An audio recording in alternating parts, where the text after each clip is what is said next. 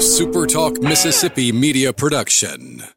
Sign up for a 6-month bottled water contract for your home or office today and get your first 5-gallon bottle free. Visit watertomydoor.com and use code DRINKITIN at checkout. Talking to the people that help make the coast such a unique place to live. This is Coast View with Ricky Matthews on SuperTalk Mississippi Gulf Coast 103.1. Welcome back to Coast View. We have Laura Hasty, who is a co-owner of the ad group, and with her partner, Robin Stevens. They started back in 1995, so 25 years of going strong. They've had to overcome adversity along the way. We've had our share of disasters here in coastal Mississippi, that's for sure. But as I said at the beginning, people who I talk to on this show, they're courageous. They have a dogged determination to want to make a difference. They have passion. They have a zest for life. But I think one of the things they all share as well is a love of community. No matter how tough things might get, we love our community. And Katrina taught us that buildings don't make a community, the people make a community. It's the people that make this such a special place. That's why, once you got here, you might have grew up in Hattiesburg, you might have been born in Houston, but boy, the coast of Mississippi's home, isn't it? Absolutely. It's a community like no other, second to none. So you've been active, you've been super active in the community. The list is too long to even begin to share. The Women's Center for Nonviolence, Salvation Army, American Heart Association, there's a lot there. What I'm curious about is what drives your commitment to want to give back to the community? I think a community is only as strong, as you pointed out, as its volunteers. And volunteerism is very, very vital to any community, and I think the Mississippi Gulf Coast people get it. We couldn't have, come back from Katrina or the BP oil spill as we did had it not been for the volunteers, because our area relies heavily on nonprofits and charitable organizations, and there's more than just money that needs to be considered when helping a charity. Getting your hands dirty, understanding what these charities and nonprofits are about, who they service. And, I've been fortunate in my life.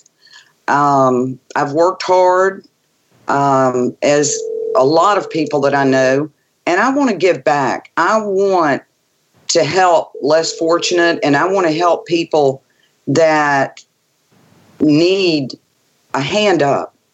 Not a handout, but a hand up. Mm-hmm. And I've learned an awful lot through Salvation Army. When I was, and it's ironic that I would serve on their board, because as a child, after Camille, my mother was a Seventh-day Adventist. And Seventh-day Adventist, the church, partners with Salvation Army.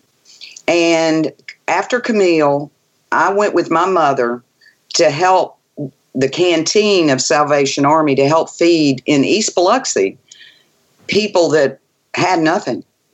And this is a story that really has helped me. I was 13 years old, and we're standing out in the street, no homes, trees. This woman comes walking down the road, totally nude, in shock. She had lost all her family members, her home, and she didn't know even where she was. And the women went and ran to her with a blanket and covered her up. And I saw how everybody just, they were huddled over this woman trying to help her. And it really, at 13, that made a very big impact on me. That how perfect strangers wanted to help another perfect stranger. Yeah, it does affect you. I talk about it all the time on this show that you got to have good government, you got to have good private sector, but you really need a nonprofit community second to none. And then it is the volunteers that come in and they fill the gaps. There's always gaps in the community. We're so much more aware of those gaps. And it's examples like you just gave where you see it with your own eyes at a young age at 13 years old, and it changes how you see it for the rest of your life. Exactly. I've always tried to be active in the community too. And when you get in there and you see with your own eyes the kind of people that it takes to make a community tick, it's very inspiring. It really is. It's kind of life-changing, actually. Absolutely. And you've always been that kind of person that's always going to be willing to get your hands dirty to make a difference. Hey, listen, we're almost out of time. I just want to ask you this.